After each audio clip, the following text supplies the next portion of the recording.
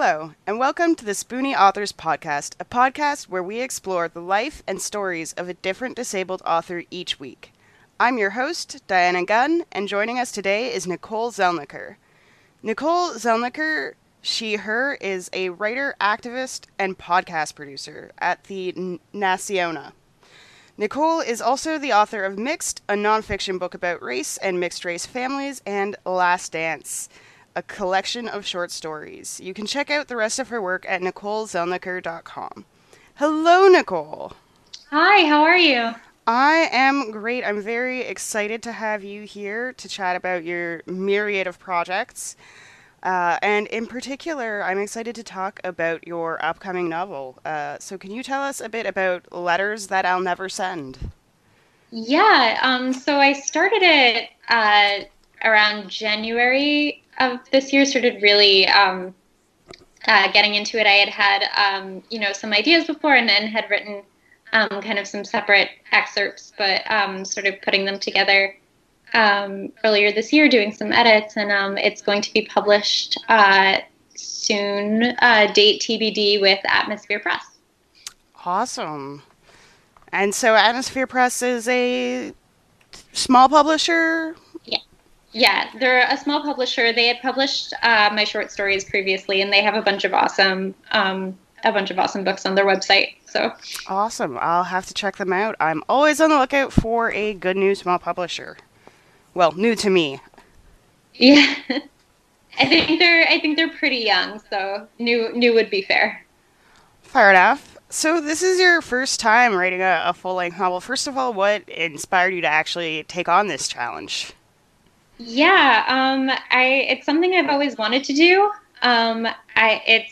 It's been different, but also not. Just I think the way that I write is kind of short story-esque, like writing little bits and pieces, and then kind of seeing how it all came together. And Letters specifically has kind of a lot of different moving parts. There are, actual letters that the protagonist sends or doesn't send to people in her life as part of therapy and part of her healing. And the protagonist is also a writer, so there are excerpts from as she's kind of figuring out how to cope with what had happened to her, her own writing. So it wasn't so different in that way, but then also, just writing a longer connected piece was a challenge in and of itself, and maintaining the tone, maintaining the voice of the narrator and the other characters. So,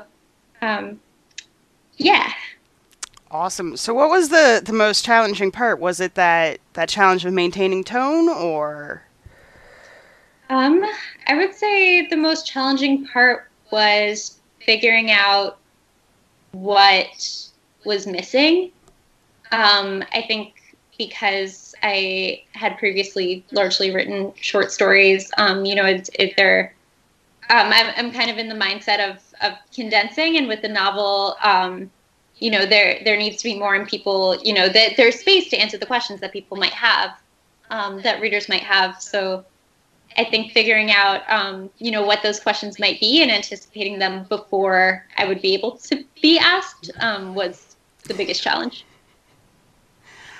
oh boy, that's yeah. Yeah, I can see that being the biggest challenge. This sounds like too there was just a lot going on both, like in the story and in the process. Yeah, for sure. That's cool. So this is your first novel, but you've also written a bunch of short stories. I know you were in the anthology Nothing Without Us, Yeah. which is a great anthology. We've actually interviewed both of the editors on here. Um, and you also have your own anthology and a nonfiction book and a podcast. First of all, how do you manage to have time for all of this, all of these projects? Uh, I think the OCD definitely helps. With that is, the kind of frantically needing to do everything all the time. So that's the answer that that's kind of my mental health answer, but I mean, I think that it's, it's important to me, and definitely with, with the first two books, with the short stories and with the nonfiction, I was able to work on them with the nonfiction in grad school and with the short stories in undergrad. So that, making time in my adult life has been different, working on this, but I don't,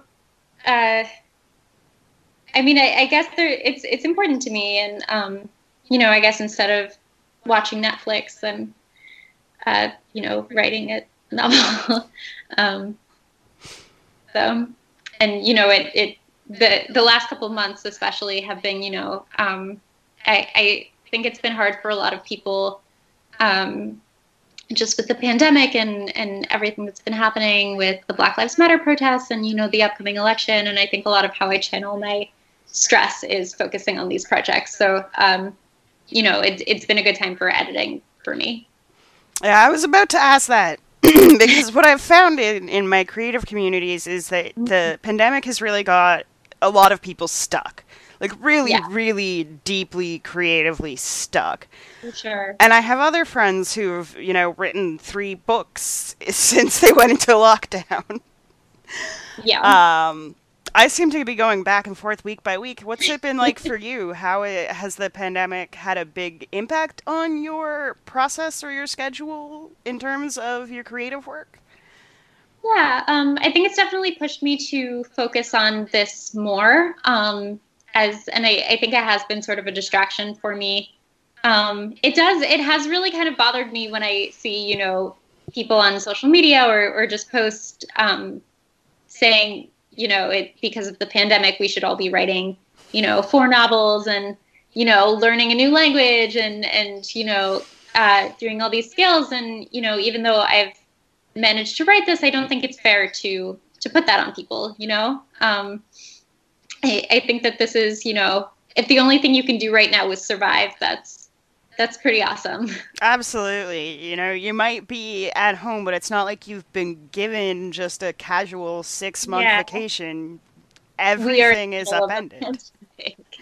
Yeah, you're in the middle of a pandemic. Everything is upended. You can't do the things you would normally do during time off. Like, there's just this low level anxiety. It's exhausting. Yeah.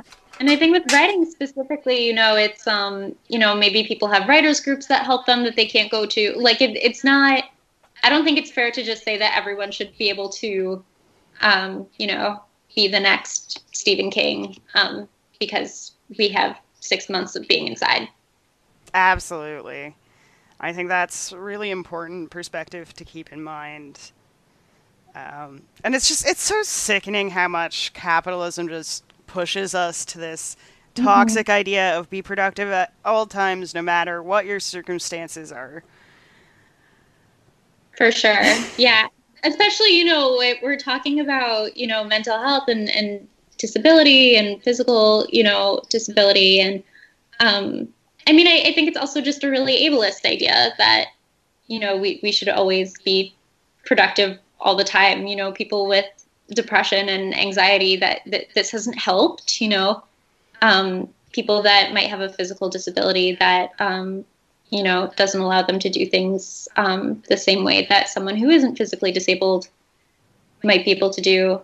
I think it's just, I think we need to normalize the idea of that it's okay to, not be productive all the time.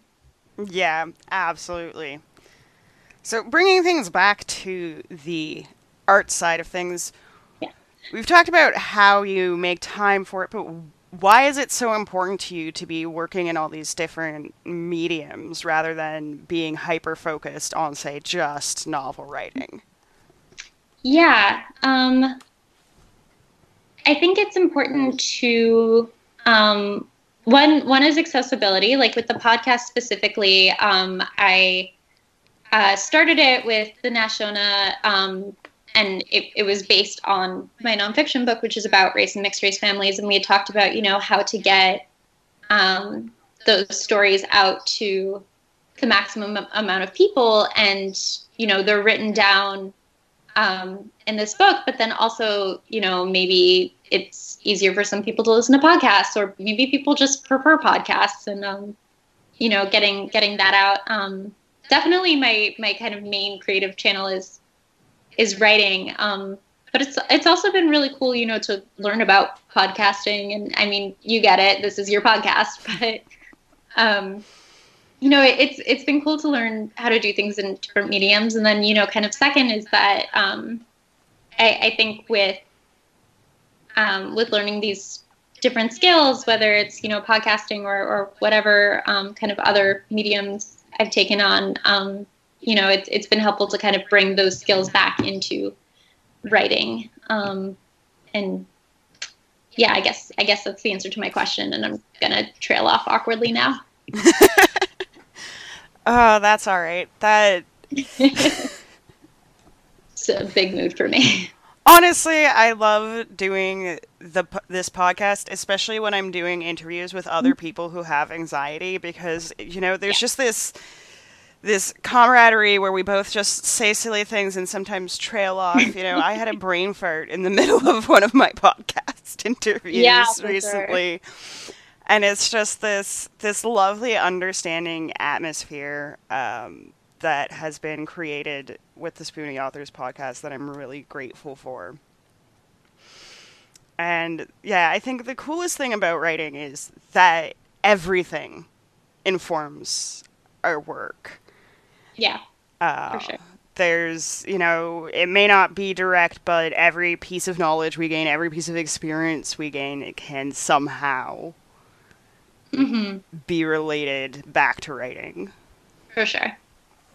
Yeah, I mean, I think that's, especially true with letters and working on that, is that, like, it's very, it's fiction. It's fictionalized, but a lot of it is based on my own life. The main character goes into a psych hospital at the very beginning, and is like learning how to deal with depression and anxiety, and that's very much based on my own experiences. I went into an inpatient facility when I was 14 for almost a week, and very different than the 8 months that the central character spends there, but definitely pulled from my own experiences, and it's definitely been cathartic in a lot of ways. And then also just I'm excited to just have those conversations with people, and have some part in normalizing things like depression and anxiety and mental illness. Yeah, I think it's really important to have those stories out there, and frankly that it's a lot easier to tell a fictionalized version of it than to actually spill your guts about your own. Oh, for sure. I don't even like writing in this world. I'm like, nah, that's way too close to my own personal experience. Yeah, well, I've experimented with kind of like fantasy and dystopia and stuff. Never published, but I think the hardest thing for me is world creation. So if that's what you do, kudos to you. Well, thank you. So, and this is a contemporary work, I'm assuming? Mm-hmm. Have you dealt with the pandemic in your work? Have you included that? Because I know that's something that a lot of contemporary authors have struggled with the decision around. Do we even mention it? Have not. I think I would be open to it. I think right now I know a lot of what I need to read is not about the pandemic, when it comes to fiction and when it comes to just leisure reading. So I think that, I want to put out there what I would be interested in reading, because hopefully there are other people that would be interested in it as well. Maybe when I get a little bit of distance from the pandemic, which doesn't look like it's going to happen anytime soon, but maybe then. Fair enough. I think it's an interesting thing to wrestle with, how do you write contemporary when the contemporary world is kind of on fire in like 8 different ways. Sure. I've talked to people about writing dystopia, and, it just seems like the market for that right now is rather small, because we're living in it. So, yeah. Yeah, it's like I have a copy of The Road that I've been meaning to read forever. And I don't At this point, I don't know what's ever going to happen. Yeah. I have a friend's mom who's a professor who is putting together like a pandemic reading list, and I'm like, all I want to do is read Harry Potter and, things that are not about the pandemic right now. Even though there are plenty of good books out there about, pandemic and dystopia, but yeah, I'm still reading dark books, but yeah, I'm sticking firmly in the fantasy realm. I haven't read a science fiction book or a contemporary book of any kind in a long time. And honestly, yeah, it'll probably be however long it is until we get a vaccine before I do, really. ooh, I'm just... yeah, for sure. Uh, anyway, bringing things back to the disability a bit. Mhm. So, what advice would you give to authors who want to include disabled characters, and especially authors who want to include representation of mental illness in their work? Yeah, I would say that it's a balance between, they have lives outside of being disabled, and also that it does affect them. So, writing a character like with the main character in Letters, not that I'm the shining example or anything, and I can only really offer what I've done, but what I tried to do was, this is something that obviously is very is affecting her, especially over the course of the novel. But then also she has relationships with friends and her wife and her daughter and other people in her life in her life. And she is someone who has depression, but she's also a writer, and I think making it clear that she isn't depression it was important to me. But then also, making it clear that, well, at the same time, this is something that very is very important for her to focus on right now. So I think it's about finding that balance. Yeah, absolutely. Though I must say, some days with some of the conversations I have, it seems like her being depressed and her being a writer might just be synonyms. Synonymous, yeah. I think, yeah. I don't think I've ever met a sane writer, which, is a big mood. Yeah, I've met recovered writers who have, put in like 20, 30 years of trauma work. Yeah, for sure. But most of the writers I know have, they have that deep emotional wound that they give their characters all the time. Yeah. I was talking about this with a writer friend the other day, that, how much of our characters are just us projecting trauma onto, this page.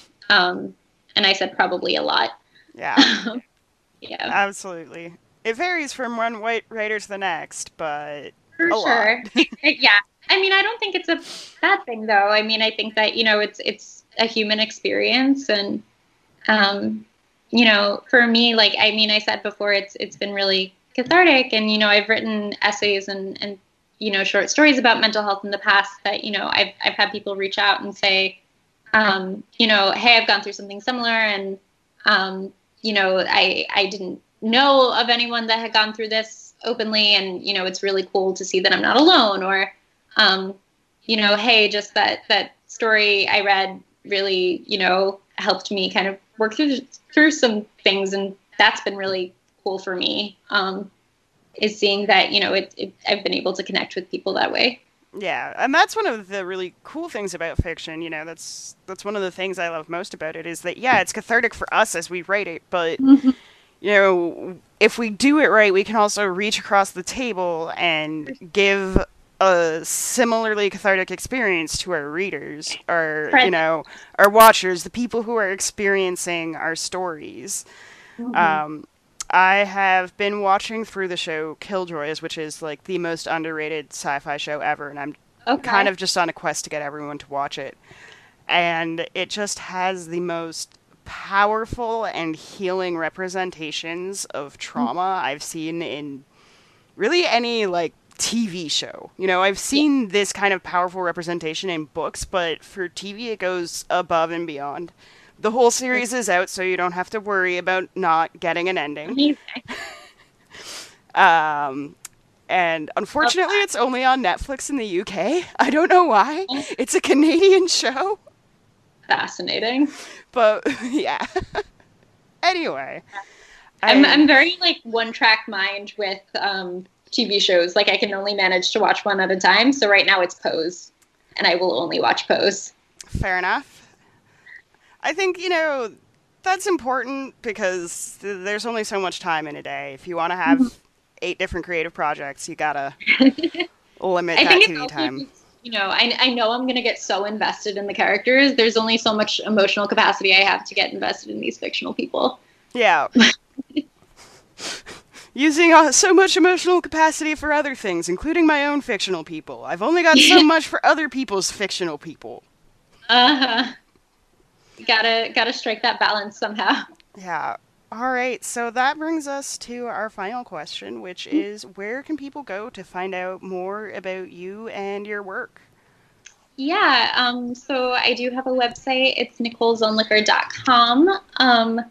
I also, because I've done podcasts with Dinesha, and I have some stuff published there. And both of my books are on Amazon and Barnes and Noble, so you should totally check them out. Awesome. They're great, says my mom. And, well, if she didn't, she wouldn't be a good mom. There you go. One way of looking at it. It's a mom's job to be supportive. Mm-hmm. I know, unfortunately, too many people whose mothers don't really understand that, but... For sure. I don't think she understands a lot of what I write, but she supports it. So. Well, that's the important thing. Uh-huh. All right. Well, thank you for joining us. Yeah, thank you for having me. Have a lovely day, and good luck surviving 2020. Thanks for listening to this week's episode of the Spoonie Authors Podcast. The Spoonie Authors Podcast is part of the Spoonie Authors Network, a community initiative devoted to sharing the stories of disabled authors and educating abled people about what life is like for disabled creatives. Transcripts of this podcast are also available on the Spoonie Authors Network. To learn more or become a contributor, visit SpoonieAuthorsNetwork.blog. And of course, if you enjoyed this podcast, make sure to leave a 5-star review on your favorite podcast streaming platform.